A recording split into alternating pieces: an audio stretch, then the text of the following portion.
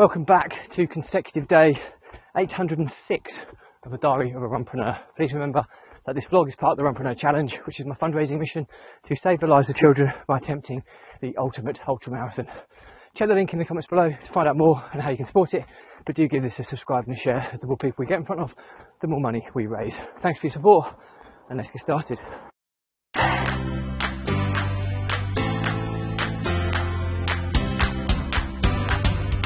So, consecutive day 806 of a Diary of a Runpreneur.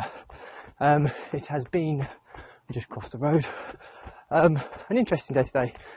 It's Monday, back at work after a really enjoyable weekend, and I think I'm running late again this evening, purely because I think we booked another summer holiday today, which is amazing. We're off to Holland, or the Netherlands, whichever you'd like to call it, for a Eurocamp week-long break with the kids, which is going to be super cool. And but the downside of that is that I'm running at nearly 10 o'clock at night, because to get a holiday booked at this short notice, it takes a lot of research, a lot of trial and error, until hopefully you get a decent last-minute deal, which I think we have. But anyway, I think I left you with a little bit of a cliffhanger yesterday, and I said that I had a bit of an argument with my business partner over the weekend about things, and what it was about is irrelevant really. It's the fact that, in his defence, I didn't do something that I said I would have done, and I didn't do it because I didn't necessarily agree with what he wanted to do. And I think I sometimes assess my character and my personality at times, and I'm very assertive and very driven and very decisive, and I take action, okay, when I need to. But there's often times as well where I feel that I pick and choose my battles, and I feel that even if I don't agree with something, I don't necessarily say so, because I'm not a great fan of conflict. I don't think anybody really is a fan of conflict, but I think there's a lot of people who are quite happy with conflict.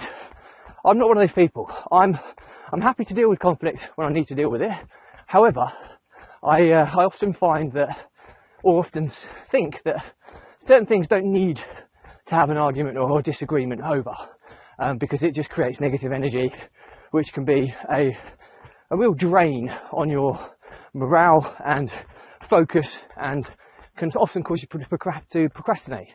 So sometimes my way of dealing with that is to just kind of go along with things that I don't necessarily agree with. And in this instance, I did, and I had a kind of a caveat in my mind that we'll leave it till the last minute. It was booking some tickets and also entering into a competition as a business, which I agree with overall as the principle, but I think the timing of it was wrong, and my belief was, not only is the timing necessarily wrong, but we're probably a little bit too early for us to be going for these types of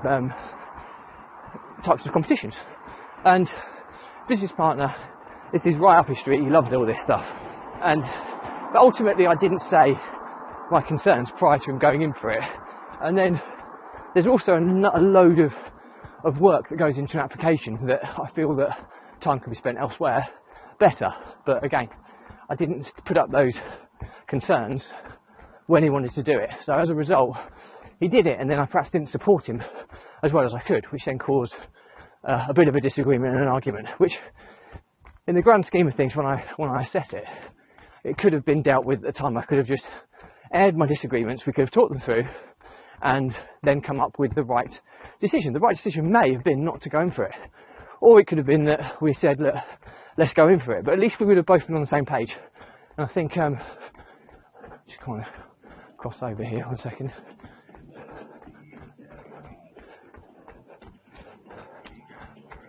Just have to be wary of crossing buses here. But anyway, so to cut a long story short, we sorted it all out as I always said we would, but it created a disagreement that we didn't need to have, because I went along with something that I didn't agree with.